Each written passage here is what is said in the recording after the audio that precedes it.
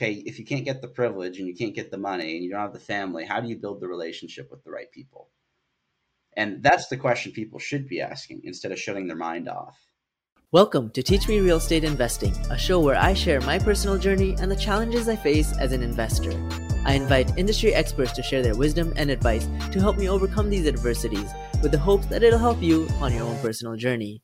I'm your host, Sogad Himire, and I hope you enjoy the episode.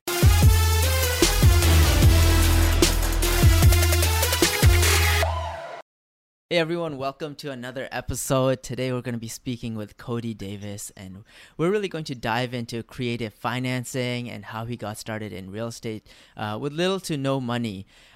So Cody, welcome to the show. Thank you so much for being here. Appreciate you having me. Thanks for putting this together. Yeah, I'm pumped to talk to you this morning. So I got started in real estate beginning of 2022. And that's about when I started listening to the Bigger Pockets podcast. And you were one of the first episodes I listened to. And so hearing your story, it totally blew my mind.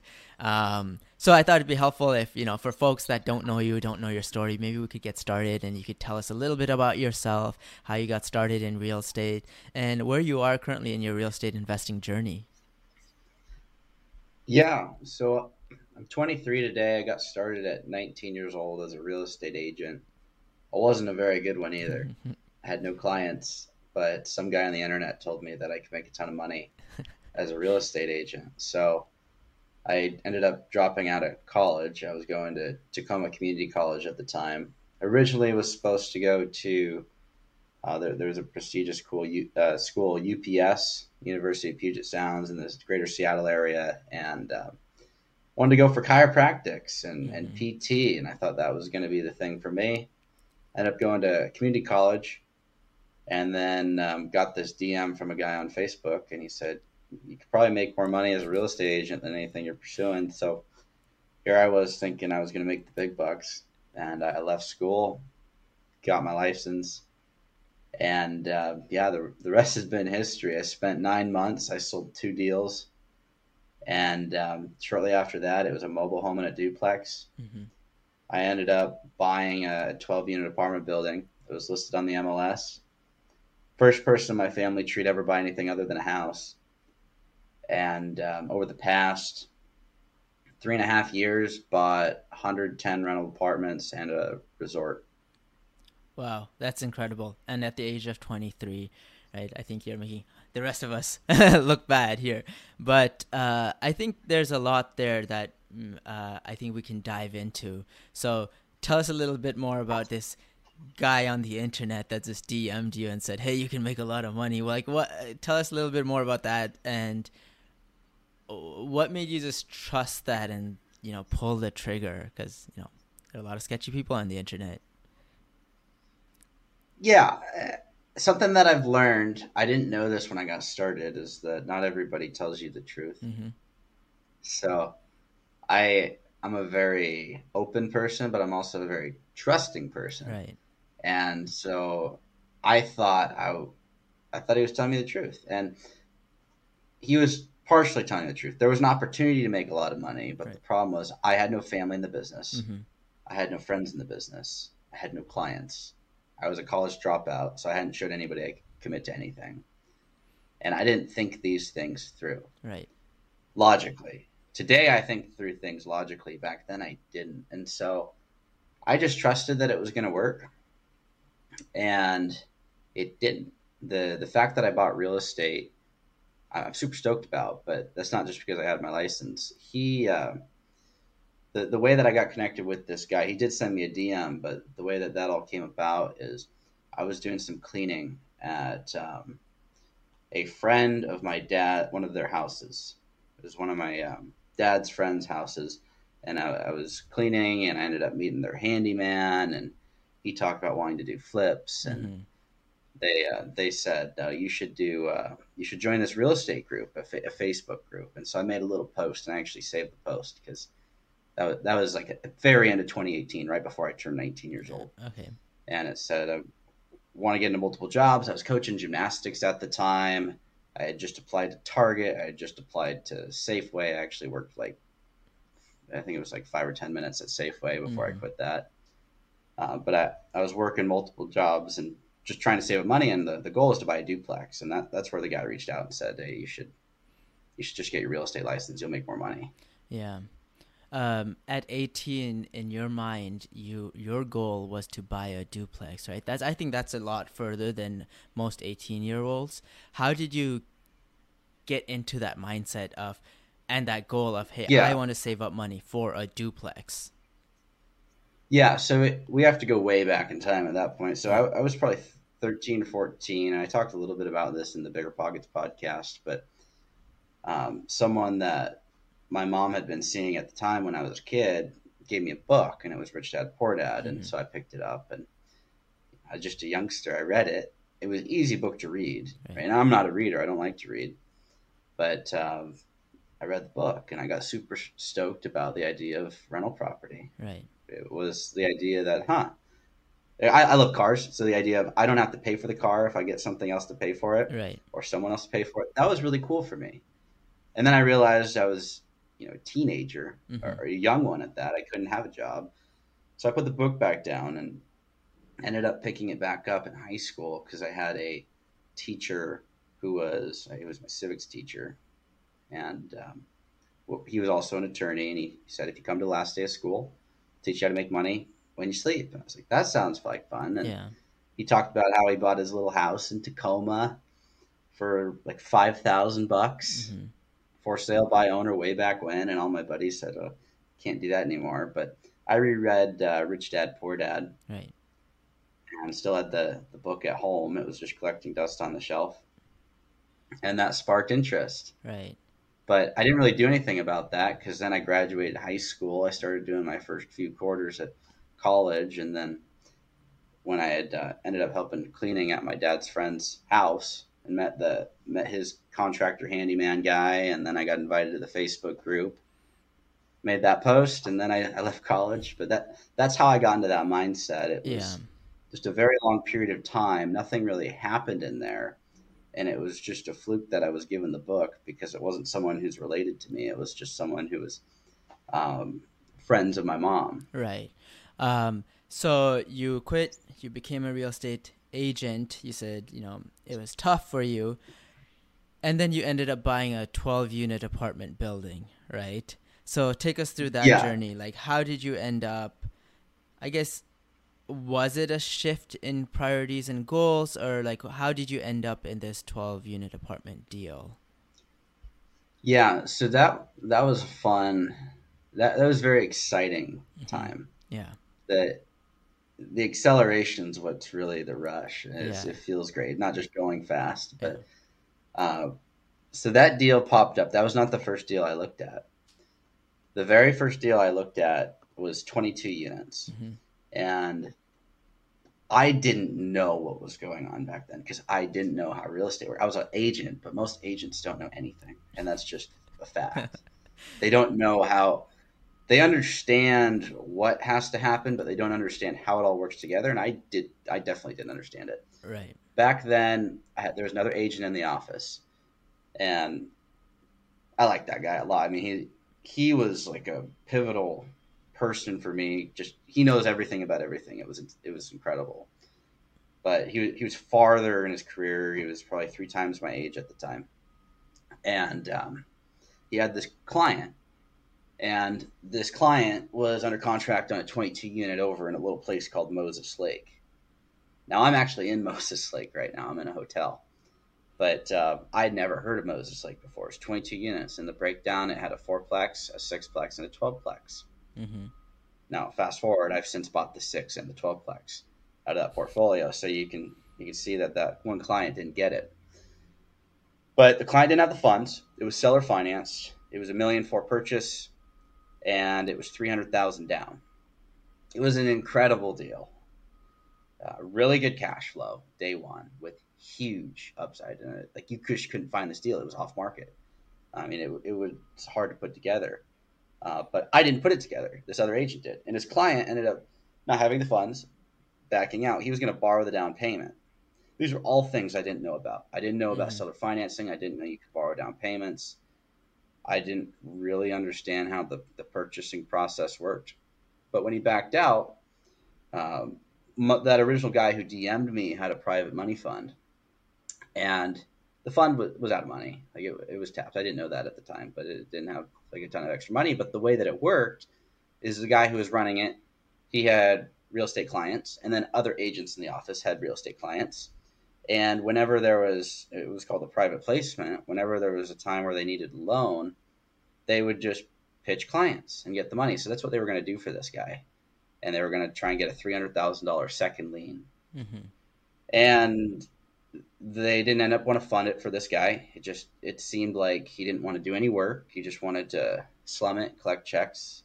That was my perspective on the whole situation anyway, as a 19-year-old. And so they didn't extend financing for the down payment. What ended up happening was the guy who DM'd me, he's like, you know what, this could be a cool story. Because I had been working with him for it'd been probably 7 or 8 months at the time Right. that I had been there. He's like, this would be a cool story if a 22-year-old, or sorry, I'm thinking about today, if a 19-year-old did it. And so he was like, what if we just funded it for you? Mm-hmm. And it was going to cash flow $5,000 a month. Yeah. Day one. And I was thinking, 19 years old, $5,000 a month net cash flow. I don't have to do anything. I was thinking I would hit the lottery. Well, we needed a 1-week extension to get the financing in place. They were just going to line it up for me. I wasn't going to do any of the work. I was going to be one of those lucky kids. Right. The right place, right time. That didn't come together. The seller didn't give the extension, and I lost that deal. But this was the first time I heard about seller financing. It was also the first time I heard that you could borrow the down payment. I thought I was going to get lucky, just hit it big, huge upside, huge cash flow, and be good. $5,000 a month was good for me at 19. Right. So it didn't come together. I had to do my research because I still wanted to do that. That was what flipped the switch. It's like, I don't need money to buy stuff. Yeah. And so I looked on the MLS, and I was complaining to everybody in the office. I was like, oh, this was going to be great. He was like, yeah, kid, whatever. That's what basically people said. But I said, I'm going to try and find something. So I looked up seller financing as a key term on the MLS and found the 12-plex. Called them up, asked them how they want it written up, and I got it under contract. And the way it was originally structured, $1,125,000 purchase, 15% down, which was like $168,000, and eventually renegotiated to 10% down, so it was $112,500. It's like a 60-day closing. The difference of this deal was they weren't just going to line up all the money for me. They being the people in the office. I had to make the pitches to the clients. Yeah. But got under contract, made the pitches. In the meantime, I was reading books like Deals on Wheels by Lonnie Scruggs.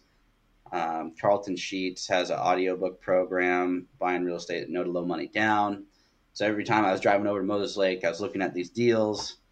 I drove the 22-unit portfolio, and then I drove the 12-plex. I'd be listening to Carlton Sheets, and then off time, I'd be reading the Deals on Wheels by Lonnie Scruggs book. That was like micro lending, seller finance, mobile homes. And I botched a bunch of pitches, and that was the whole cycle. I've never actually said all of that before on just one podcast, and get that on bigger podcasts. But that's how that whole thing played out. Yeah. No, that's incredible, and as I said, inspiring. And I'm glad that we have the whole story on this podcast, because I think a lot of people, especially newer folks, they don't really understand what it takes, right? First of all. And then the second piece is that it's still possible, right? It is hard work, but all of this is possible. And I think that it's really great that you were able to share that story, because I think that's what it highlights. It's also possible to get lucky. Like, right. You could just fall into the right place. If that 22 unit, if that had happened, mm-hmm. I would have been better off in 19. I think long term, I wouldn't have been better off, because that would have been too easy. Right. If it had just fallen and everyone had done the work for me. So I'm glad it didn't happen that way. But for folks listening, there are situations in life where it could sound too good to be true. Had that happened, that would have been a too good to be true moment, but it still would have worked. Mm-hmm. So there's a high level of skepticism on the creative finance. So that can only happen through family, or that can only happen through close connections. It's like, well, if you don't have the family to do it, you better go build some relationships so you have close connections with property owners. And that, I'm sure we'll talk about that more after this, but that's how I built the portfolio. building relationships with people, so I have those close connections. Yeah, and I think you're getting to this, and I want to touch on this because a lot of people, I think, when they hear your story of, hey, at 19 he was able to buy an apartment complex, at 22 he has a portfolio of over 100 units, right?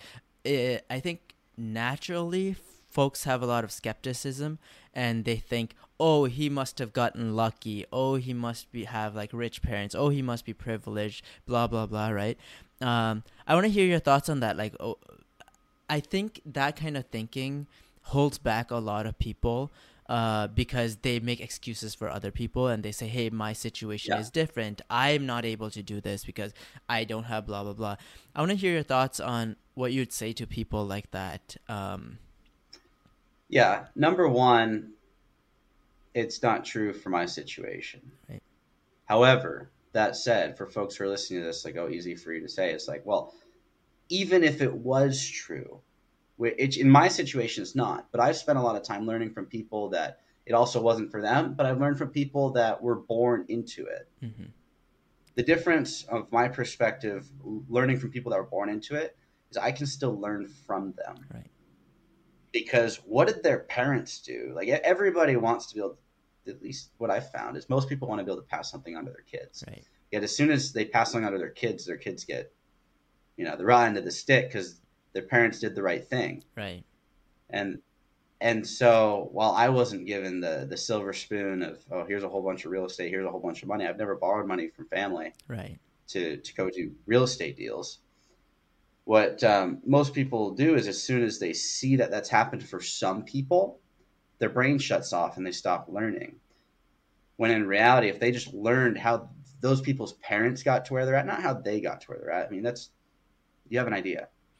However, how did their parents do that? You learn that and then you repeat it. Right. But instead, most people say, oh, that's impossible. Couldn't do it in my situation. Not going to work for me because I don't have that privilege. I don't have that relationship. It's like, well, okay, if you can't get the privilege and you can't get the money and you don't have the family, how do you build the relationship with the right people? Right. And that's the question people should be asking instead of shutting their mind off. Because there's been times where I thought, well, I can't do that. Mm-hmm. I've looked at people that have 2,000 units in their 30s Right. without syndicating. I'm like, I can't get there. Right. And then I take a step back. I'm like, well, how the heck did they do it? Right. And so I'm looking at flying out to Texas in 2 days because I heard of a guy that owns, it's like 3,000 units with just a couple partners without syndicating. And I heard there's an opportunity to grab lunch. Yeah. Now, some people would say, well, I can never get there, so there's no reason. But if you could just learn how they got to their first 100 is life-changing. Right. 15 is life-changing. So I'd say people need a perspective shift. Mm-hmm. They don't have to change everything, but if you can change the quality of your questions, then the quality of your outcome typically is also going to shift. Yeah, that's awesome. If you were to pick one factor that you think led to your success today, what would you contribute that one factor to? Okay. Yeah, I ask a lot of questions. Okay. And beyond just asking the questions, the big thing is I want to understand why things work the way they do. Mm-hmm. It's not enough to know what has to happen to create success, but why does X lead to Y? Right. Like, why is it the order that it is? And that's really simplified the game for me. I've been able to keep it really simple. Mm-hmm. Today, I've got one main business partner and a couple other business partners, but just one main one. I work with Christian. You've probably seen him online because we do a lot of stuff together. But everything in my universe has been super simple because I understand the steps. And I learned the steps from all these people that I thought were way beyond me. They're just further in their journey. It's not like anybody's better than one another. Right. But they've done more stuff because they've been doing it for longer. I've just gone out and learned from those folks.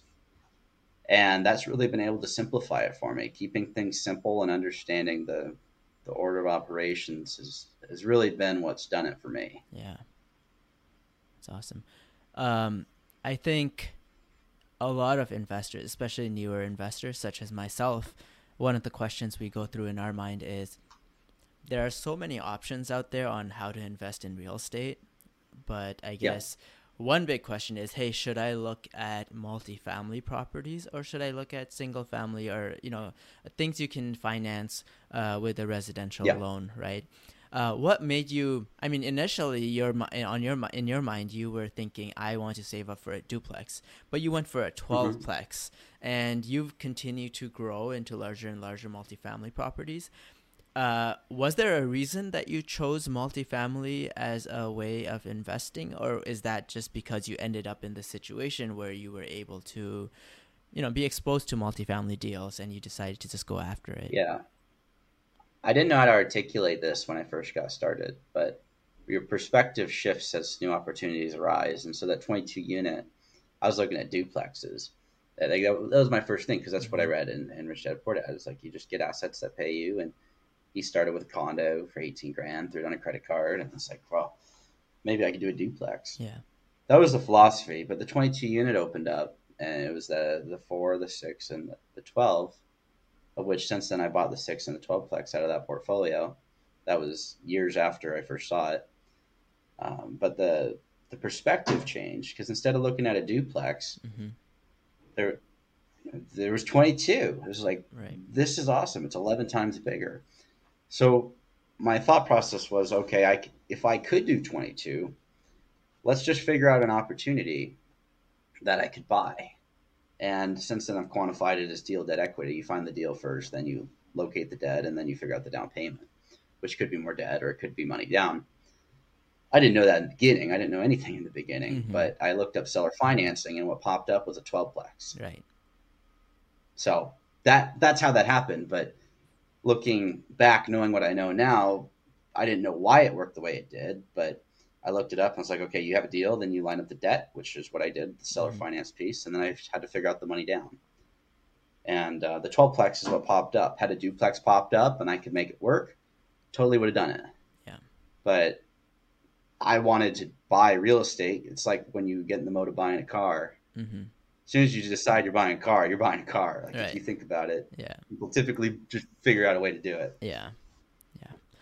Yeah. So I want to get into creative financing, the way you finance Okay. these multifamily deals. Tell Yeah. us how you finance that first one. You said seller financing, 12 units.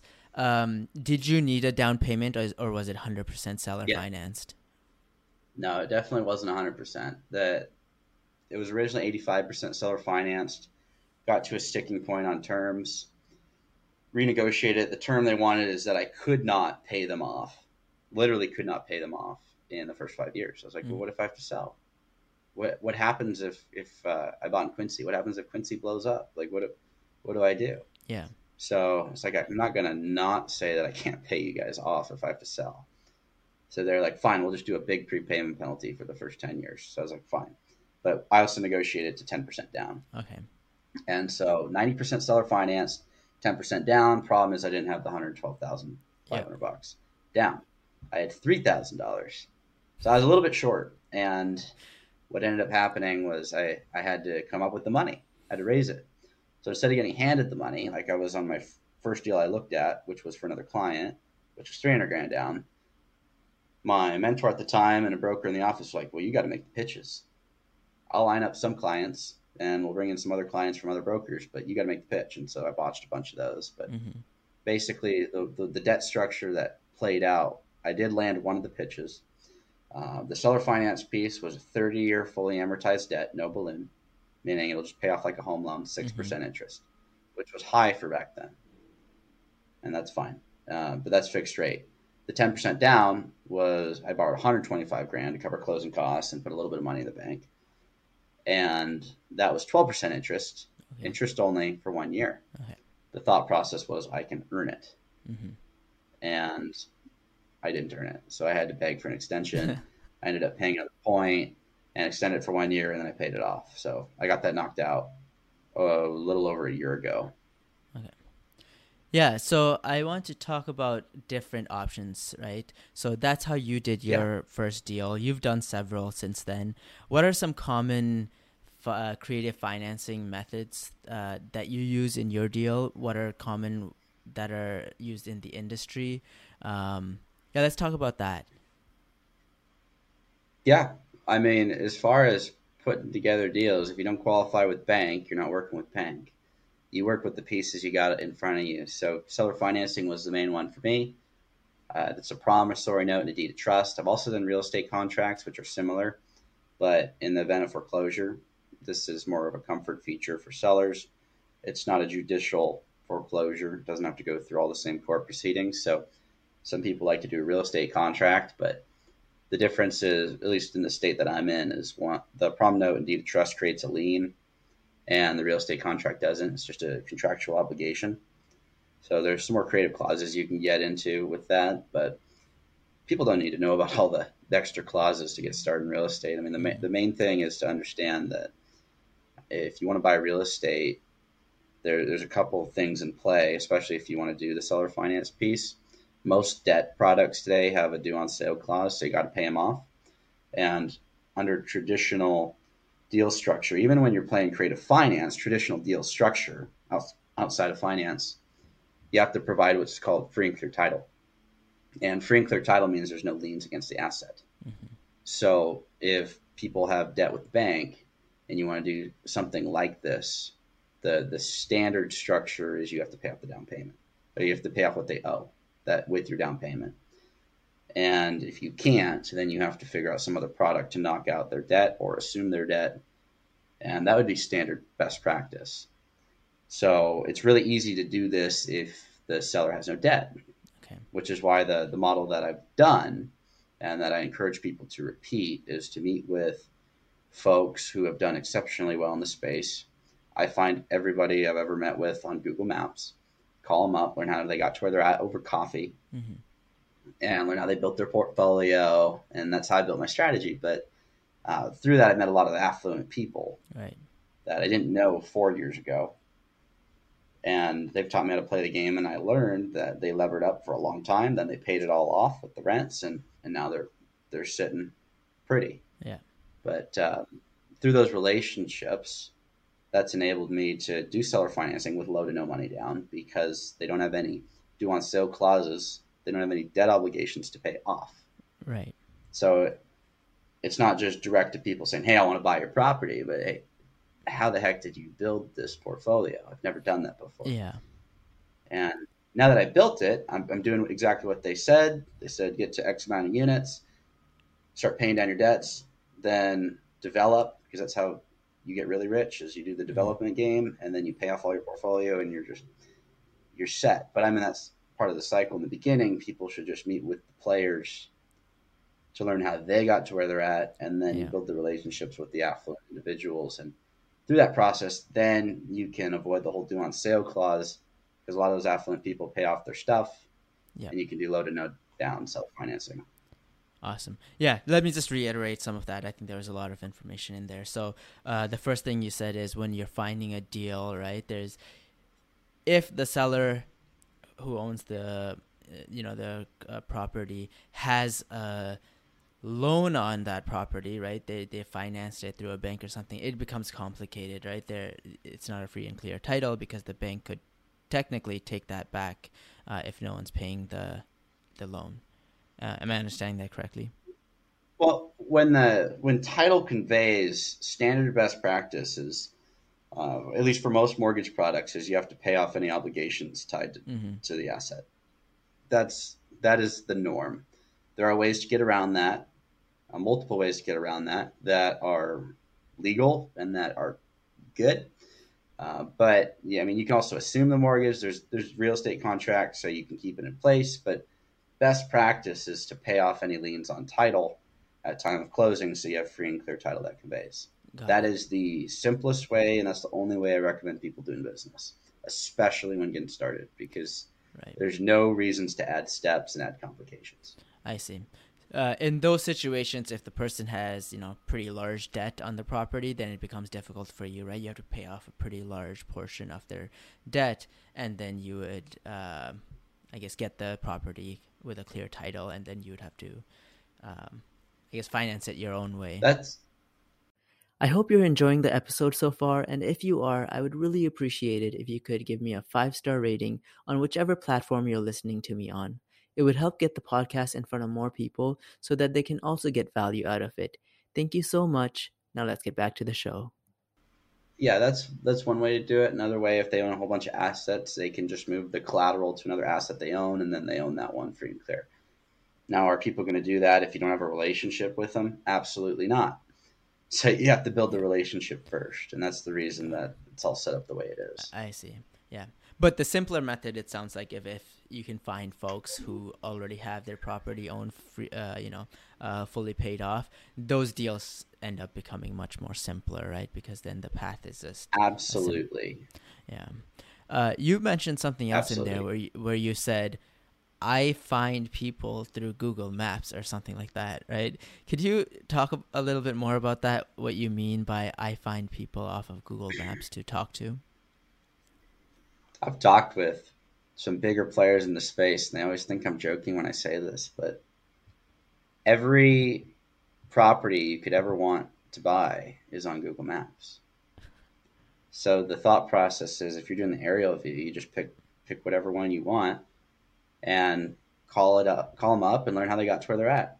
There are a lot of identical looking properties on planet Earth, Mm-hmm. properties that are in different locations but look the same. And so if you figure out how someone bought one of them, Right.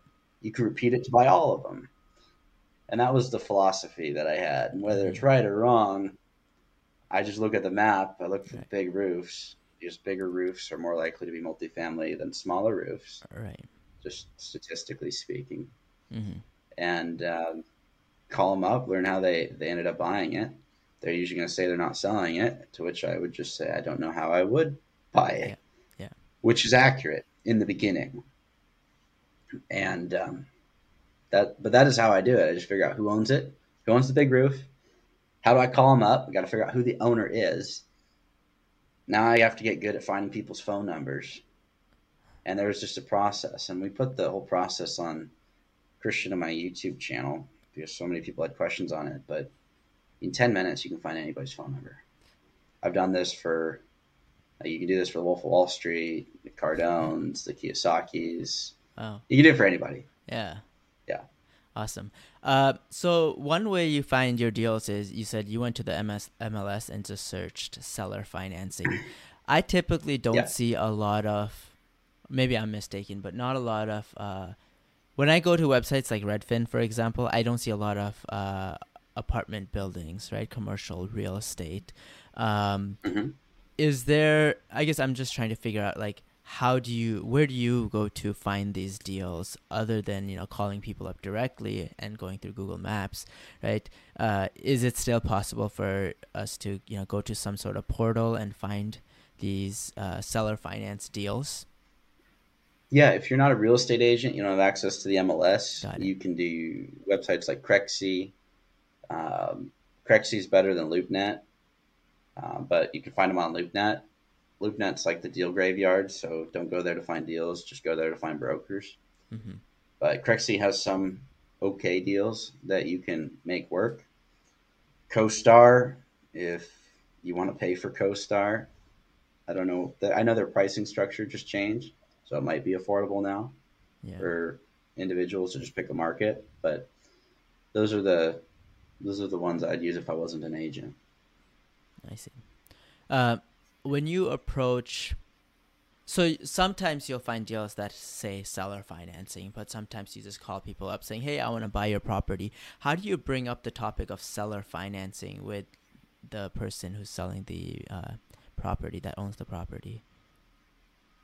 Oh, so this is if it's on the market. Yeah, if it's on the market, or even if it's not on the market, right? You found a property, you're like, I want to purchase it, but I need seller financing, right? Not everyone is going to be willing to seller finance the deal. Is there a way that you Correct. structure it, or you, I guess, pitch it to the owner Yeah. that makes it enticing for them to potentially seller finance the deal for you? I just ask. So I'll start with on the market, and then I'll chat about off the market. Mm-hmm. Because off market, I don't call people to sell, and I don't call to try and buy their stuff. But when it's on the market, I am calling to buy. So I just ask if they'd hold a contract. Like, hey, would you be open to holding a contract? Yeah. And I'm talking with the agent at that point. I don't go direct to the owner because It's a breach of ethics, especially as an agent, but you just shouldn't do that at all if they Right. hired someone. So I talk with the broker, ask if they hold a contract. They'll either say no, or I'll ask, or yes. Like those are the answers. And I wait. And if they say no, then I'll just say, okay, thanks. And then I'll call them back later if it doesn't sell. Right. And if it's on correct scene LoopNet, it's probably not going to sell. Mm-hmm. So as far as calling direct owner, now I'm not calling from the perspective of a buyer for their asset. I'm calling with the mind of a student. I want to learn how they got to where they're at. So I'm trying to book that meeting in person. I want to build a relationship. That's all that matters to me at that point. After I've cultivated a relationship, my question is, how would you recommend I go about doing something similar? Because at this point, I learned about their goals. They learned about mine. I shared my past, where I'm going. They shared their past, where they were going or where they're still Mm-hmm. going today. And they know what I want to accomplish. So I just say, hey, how would you recommend I go about doing something similar? How do you think I should, like with the pieces you have, how do you think I should go about doing this? And from that, they typically just offer to seller finance something. And that could be considered luck until it happened more times than I could count on my hand. Like Mm-hmm. it's just with different people. It works over and over and over again. Yeah. Because people want to help folks that are aligned on goals. Right. People will work with you based on the goals that you set, and they'll buy into your story based on the reasons you're doing what you're doing. Mm-hmm. And that is a constant with every meeting I've ever had. Yeah. So that's the reason I do the things the way I do it. But I don't ask owners directly to seller finance. I just ask how they recommend I repeat what they've done. Yeah.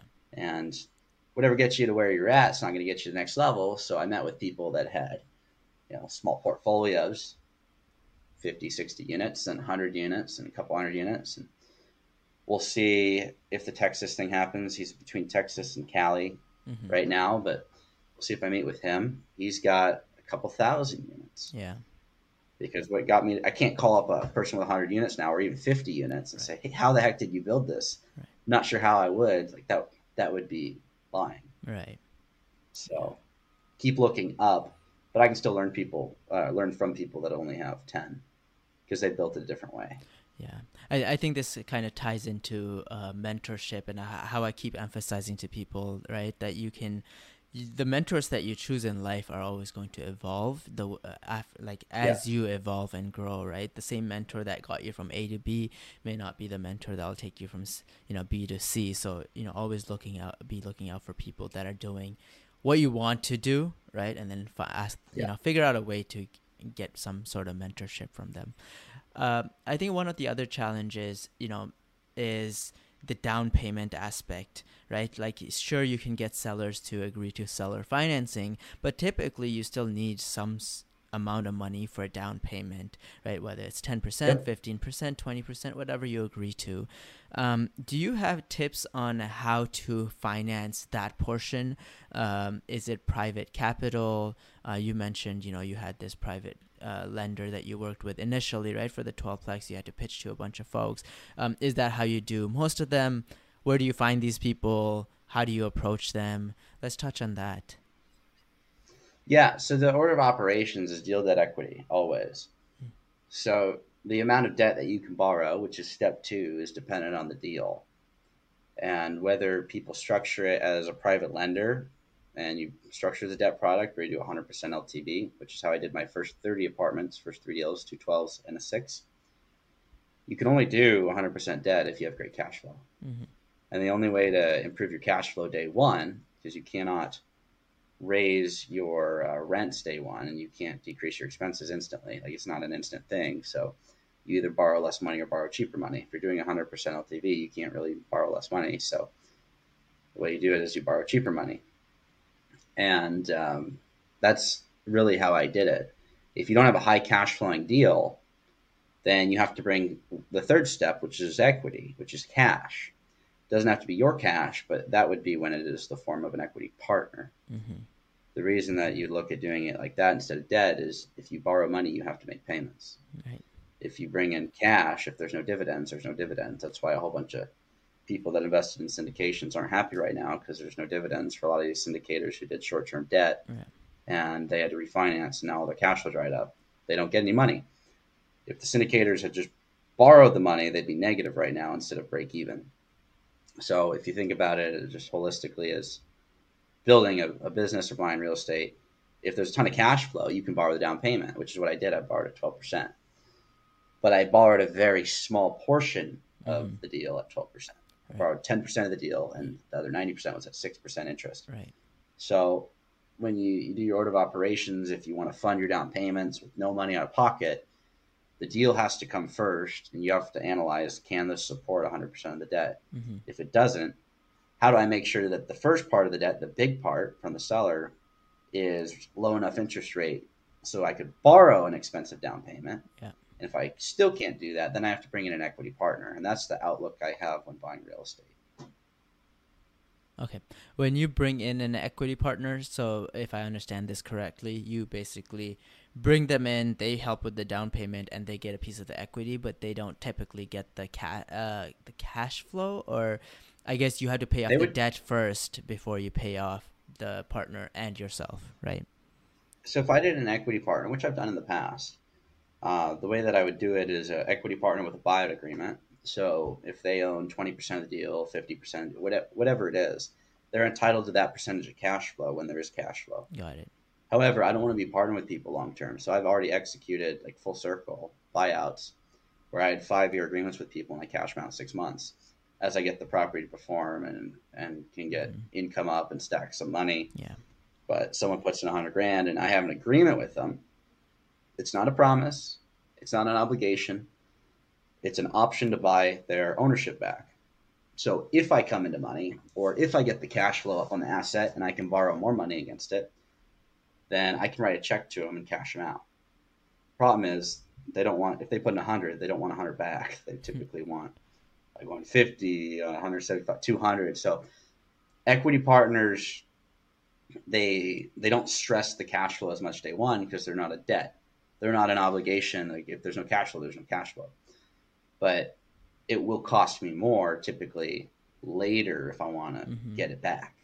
Right. And so that's a balancing act. Like it's a dance of, Mm-hmm.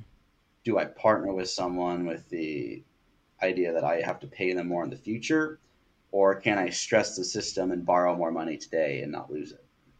Right. But that's what people have to figure out in the beginning if they want to bring on a partner or if they're going to do a buyout agreement. I don't recommend people partner with a bunch of people. Some people do. I don't. Because Mm-hmm.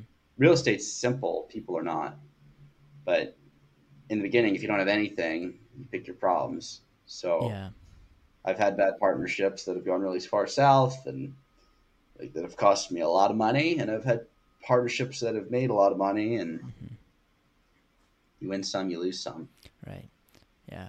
Um, this podcast is called Teach Me Real Estate Investing because portion of it I selfishly use to ask you for advice and teach me, a piece of real estate investing. So I want to talk a little bit about the situation I'm in currently and get your thoughts on, what I should do next, right? So I'm planning on moving to California in the next 3 to 4 months. Okay. Possibly as soon as I can. Hopefully, 2-3 months. Originally, the idea was to move to San Diego, but due to work situation, it looks like I'll most likely have to move to the LA area, and home prices there are extremely high. I want to somewhat like do a house hack similar to what I'm doing here. So here in Seattle, I have a triplex that I'm living in, and the other 2 units are short-term rentals. So I want to do something similar there, but it's been a little tough just because cash flow is really, really difficult in an expensive market. So the biggest worry I have is, even though I want a house hack and I want to go with a low down payment option, because the houses are in the millions, it's still going to require us like a significant amount of capital for a down payment for me to achieve this. Sure. Right. At the same time, my goal for my business was to grow my portfolio. So I had made a goal for myself to close 1 deal every month this year. Right. So I have this deal. It's in Cleveland, Ohio. It's a BRRRR deal. It's a pretty good deal in my opinion, where it'll take me 25 to 30K initial capital to, purchase and do the rehab and everything. And then at the end of it, I'll be able to refinance most of it out. But I'll still be 10 to 15K in the deal, but I'll have a property worth 145K. It'll be cash flowing like 150 to 200 dollars a month. So I thought, for 10 to 15K down, that I can refinance, out in three or so months, it seemed like a pretty good deal. But my biggest fear is, hey, I need 25 to 30K now, but I'm also trying to buy this expensive property in LA, and so money is a little tight for me, right? It's like I'm fearful that if I put money down in that Cleveland property, that I won't have enough money, or I won't be able to buy that property that I want in LA. And this kind of ties into maybe some creative financing or maybe raising private capital. But I want to hear your thoughts on this situation that I'm in, where basically I have this, couple of deals going on and I need money. I want to hear your thoughts on, like, what should I do in this situation? Do you have advice for me? Like, Yeah. What's your goal?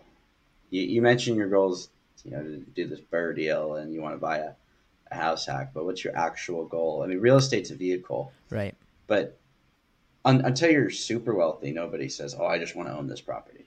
right, Right? Like the trophy assets. mm-hmm. So, real estate's a vehicle to get you somewhere. What is somewhere for you? Like, are you trying to get to 10,000 a month, 20,000 a month, five? What's the number? Yeah. So the goal initially, in my mind, it was 20,000 a month, because I thought, hey, my living expenses are about 10,000 ish a month. I think I would be able to live comfortably for 10,000 a month. And then I thought Sure. I'd have extra in case, I run into a bad situation, or, it kind of also lets me keep expanding my portfolio. Though when I talked to one of the first guests I had on the podcast, their advice to me was, hey, don't think about the 20,000. If you're able to live comfortably for 10,000 a month, do that first, and then, you can quit your job, and if you get your time back, you'll be able to scale your portfolio much quicker. So now in my mind, it's like, okay, maybe 10,000 is enough. Maybe that's when I will be able to say, hey, I'm going to quit my job and then focus on my real estate investing business. So if, around 10,000 is the goal, that's kind of what I'm working towards. Okay. Well, I'm going to work off the 20 because Sure. I don't know who your first guest was, but their goals are different than yours. You said 20, so I'm going to go with that. $250,000 a year. Okay. The way you get there is you get a $4 million nest egg paying you 6%. Then you're done. So forget house hacking for a minute. Forget seller financing for a minute. All you have to do is figure out, how do I get to a $4 million equity position paying me 6% net? Okay. That's it. Real estate functions off of returns, Mm-hmm. at least the stuff I buy. Right. And so you're not getting a 6% return in LA. Mm-hmm. And I know that for a fact. Like, Right. it's, unless you get really creative and you buy on your 3 and 4 cap and you borrow at 2%, then yeah, you could do it. But you're not going to get that conventionally right now. Okay. So you got to figure out, where can I earn 6%? Mm-hmm. And how do I multiply my equity regardless of strategy, Right. regardless of acquisition model? How do I multiply what I have Right. to $4 million? Right. And when you realize it's that simple, it's like, okay, well, what could I do? Well, if I buy an apartment building, a 10-unit building, and I buy it at market value with a 6% rate of return, you just pick a market where that's the average. Mm-hmm. If I raise rent $100 per unit, right, 10-unit, that's an extra $1,000 a month, which is great. Right. But $1,000 a month is $12,000 a year, 6% rate of return. My expenses did not go up in that process. You divide your new 12 grand in new NOI by 0.06, which is market value, and you add 200 grand in value to your asset. Mm-hmm. So you do the math. It's like, okay, well, that's 5% of my goal. Right. So now I have a $200,000 equity position. Now, if I do that with a 20 unit, Mm-hmm. that's 10% of my goal. If I could just get 20 units and I find an opportunity, I'm buying at a market value, but maybe the rents are a little low. I could raise it just $100 and still stay below market. Well, in a 6% rate of return average market, on 20 units, you're adding 400,000 of value. That's 10% of your goal. And so you just start looking at real estate a little differently. It becomes a real estate problem instead of a cash flow problem. It's like, okay, well, how do I get it? Mm-hmm. And this is how we've established our criteria. Our being Christian, my business model. Right. Christian got into this a year and a half ago. I got started 3.5 years ago. All we care about, how do we buy it? How do we never lose it? Because when we look at real estate as a whole, it's not you press a button and it's gone. Like you hold it for a while as Right. long as you're not flipping. So you go into these bigger deals. It's like, okay, how do I buy it? Mm-hmm. Deal, debt, equity. Find the deal first, then worry about the debt, and then worry about the money down. Which is a little opposite of how you presented your situation. You're worried about the money right now. Right. And once you buy it, how do we never lose it? Which comes down to long-term fixed rate debt and cash flow. But if you start looking at these bigger deals Mm-hmm. instead of the little bird deal, and I'm not saying that's a bad one. I haven't Right. seen your deal, but you start looking at these bigger ones where you can start optimizing the real estate. You can start really multiplying your net worth. And now you just have to figure out, how do I buy it? And how do I never lose it? And if Mm-hmm. you can answer those two questions on the front end, of the how do you buy it as you find your deal, then you line up the debt, and then you line up the down payment if you don't get 100% debt, Yeah. and then long-term fixed rate debt and cash flow so you don't lose it. As long as you can do those basic things in your position, you just have to figure out, how do I optimize the real estate to where I have $4 million equity? And at that point, if you have $4 million equity paying you 6% in a long-term fixed rate debt model, you're going to be pretty stably earning 20 grand a month in net cash flow. Yeah. That's all you have to do. Yeah. So it sounds like you're leading me towards multifamily deals rather than focusing on these single family like one-offs. Your suggestion is, why not just go bigger? It's going to be simpler to do the bigger model. Okay. It's not going to necessarily be easier, but it shouldn't be harder. Okay. And it's just simpler. If you have a few roofs versus many, Mm-hmm. when you talk about cash flowing 100, 150, $200, like that's wonderful, but you got to do a lot of those transactions, Right. right? I don't like to add steps. So if I were in your shoes, which is, the question you were leading up to, I would look bigger because this is an equity problem right now. Equity produces cash flow in dividend producing real estate and rental real estate on the bigger scale. Mm-hmm. And when I realized that, I just realized if I optimize stuff, Mm-hmm. I can multiply my net worth and I'm going to earn dividends based on the net worth that someone else would pay me for an asset. Right. And that simplified it for me. So I think if you quit the idea of just house hacking Mm-hmm. and are open to it, like if it pops up and you have a great opportunity, then I'll do it. But that's not going to be the only way I get there. Right. I think if you open your mind to, like, I'm going to just find the best deal and the best location I can afford to buy. And if I find a stellar opportunity to house hack, I'll do it. But if not, I'm just aiming for that $4 million equity position in a 6% rate of return average market. Right. I think you'll grow faster. Interesting. Yeah, this has been I guess something I've been struggling with in my mind for a long time, right? Whether I should, kind of continue with these single family homes and try to expand that way, or if I should get into multifamily, right? And I guess in my mind, it's always been kind of like an unknown of like, oh my God, there's like so many units. I don't know how to operate a multifamily. I don't know how to, you know, identify those opportunities, right? I think a lot of people make money when they find a deal that's like underperforming and they can, see that opportunity to either increase the income or decrease the expenses. Then you just get a boost in equity day one, or in the first year or so. I think because of this maybe lack of knowledge, I've always been a little nervous about looking at multifamily deals, and I think that's what's been stopping me, and why I've been looking at single family homes rather. But I think what you're saying is, if I simplify it, maybe focus on educating myself, maybe that is the better way to go about it. And it's scary until it isn't. Mm-hmm. I guess that's the big thing. It, you can risk losing stuff, Right. but the risk of not getting there is worse, I would say, if you don't do it. Right. And that's not like just, oh, you got to jump into multifamily.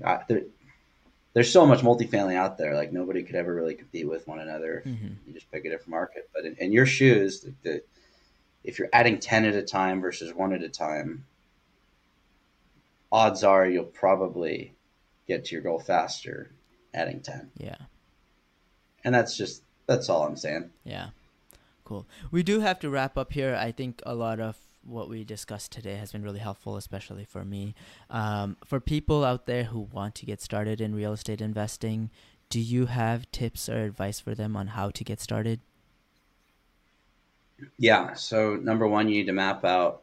There's a couple things. I call it the circle drill. And this is something I put together a little while ago. But it all comes down to communication. Mm-hmm. And when you're communicating with owners or brokers or potential investors or partners, it's really important to map out three things. Number one is where you're coming from, and where you're coming from is relatability. People will relate with you. You'll get to more tables if you can relate with people, and that comes down to your ability to communicate your past experiences, Mm-hmm. the things that you've gone through, and it's really your story. The second point is your goals, because it's one thing to get to the table with people, but if you can communicate what you want to go accomplish, and we talked about this a little bit earlier, if you communicate your goals, people will be more likely to work with you if Yeah. they align with those. And then the reason why you're aiming for those, what changes for you when you hit those goals, significance is really what gets people to buy into your story. So once you map out those three things, where you're coming from, where you're going, and what changes when you get there, your ability to communicate that is going to determine your success in this business. Mm-hmm. So if you can really just focus on your communication skills, that's going to be, at least that's what it was for me. I was a huge introvert all through high school. Right. I had to learn to communicate, and I did it through talking with Starbucks baristas because I figured, if I blow the conversation, I'll never talk with them again. So it'd be Right. okay. And I had a lot of conversations that were super awkward, but I had to learn how to communicate with people in the space and how to effectively communicate. If you can do that and really map out your story of where you're coming from, where you're going, and what changes when you get there, Mm-hmm. what I found is that people who can do that are more effective storytellers, and the people who are more effective at storytelling seem to get farther in this world than those who aren't. Yeah. So I would just try and figure that piece out, and then I'd go meet with the players in the space. When you know how to communicate, go do it. You meet with the players, learn how they became a player, repeat it, and now all of a sudden you're a player in the space. That is this business cycle, and it's super simple. There's no more steps than that. There's some little minute details of the figuring out. Okay, what is a promissory note? What's a deed of trust? How do these work? But that is the overarching idea of learn how to communicate, meet with the players, learn how they became a player, become a player. Like those are the simple steps. Yeah. We talked a little bit about my goals. I'm curious. I want to hear about what your goals are and what do you have planned in 2023? Yeah, so Christian and I partnered a year and a half ago. Our goal was to get to 100 units in 2 years. We did it in 11 months. Wow. To celebrate, we bought a seller finance resort.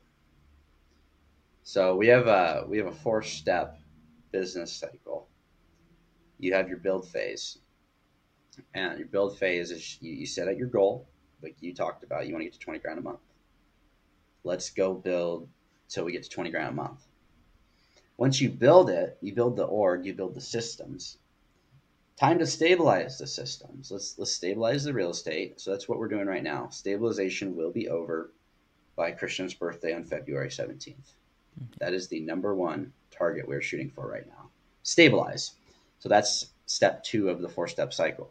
Then you go into optimization, where we optimize everything. We're going to optimize, and by that I mean optimizing the real estate and the businesses. So we're going to work on lowering our expenses. We're going to go and do mini splits. It's going to reduce our cost Mm-hmm. a lot on utilities, and it'll allow us to charge a little higher rent, which is going to the value add to the portfolio will be about $2.5 million from that. So we're working on that next. That's also going to lower our loan to values. Once we've optimized it, and that's going to be this year, we're just focusing on optimizing. We'll buy a couple properties. Then we go into what's called debt hammer, and we're not there yet, but that's where we pay off all the debt. Mm-hmm. And then we go back to build phase, except for we only build with non-recourse debt, so it doesn't tank all the stuff we own outright. Yeah. So right now, our sole objective is to stabilize. And after February 17th, which is Christian's birthday, that was just the target. Like, we're pushing really hard for that. Then we're going to go into the optimization, and that's going to be this year. So we're going to try and optimize the real estate, try and cut expenses, try and maximize the stability of the portfolio, so get long-term leases, great tenants. We're doing some projects right now that'll minimize, like, insulation, new roofs, all this stuff. Stabilize portfolio for the long term. And then after this year, we're going to knock out all the debt. Mm-hmm. And that should take about 4 years after this year to knock it all out. And that's the goal. But we're just in the stabilization part of our cycle. So still very early in the journey. When you say take out all the debt, do you mean just the high interest portion? Like pay it all off. Like 100% own all the properties? Pay it all off. And when it's all paid in cash, and this is, some people say I'm stupid for that, and that's fine. I'm just going to pay it off. I'm going to Dave Ramsey this stuff. The difference is when my stuff is paid off, I'm going to go build phase again. And I'm not going to build in cash, but I'm going to go build a bigger portfolio with non-recourse debt so it does not wreck what I've built. Right. I'll have the net worth to go get agency debt. I can already get agency loans. We're working on that on one of our deals. We're going to try and do that later this year, but that's a non-recourse debt product. So the collateral is the subject asset that the underlying debt is on. So we'll go build again, but that won't wreck what we've paid off in cash. Wow. So that's what we're working on. But I have a saying, you're not there yet, don't worry about it. I'm not there yet, so don't worry about it. That's future Cody's problem. Right. But we will relever, but it'll only be non-recourse debt. Got it. And a lot of the seller finance loans that we do are non-recourse, and we're looking at some big seller finance plays. So if it happens, it happens. If it doesn't, it doesn't. But that is, if we just pay off where we're at, we're good. Mm-hmm. We already hit the original goal. Yeah. And that's what I'm recommending to you. Hit the original goal, then stabilize, optimize, pay off. Okay. Sounds good. For folks that want to follow your journey or they want to reach out to you, what's the best way of doing that? Yeah, so they can reach out to me on Instagram at Doing Cody Things. I have a shirt that says I'm Cody Doing Cody Things. So Instagram, one way. If they want to follow the journey on YouTube, we post a lot more there. It's Cody and Christian Multifamily Strategy. Awesome. And if folks want to connect with me, you can find me on Instagram and YouTube at ISOGotThis. Thank you so much for taking the time to talk with us today, Cody. I learned a lot. I hope our audience does as well. And I wish you the best in 2023. I'm excited to follow your journey. Thank you. Appreciate it. All right, that is the end of today's episode. I hope you enjoyed it, and if you did, I would really appreciate it if you could take a moment to give me a 5-star rating on whichever platform you're listening to me on. It would really help my mission of teaching more people about real estate investing. Thank you, and I'll see you in the next one.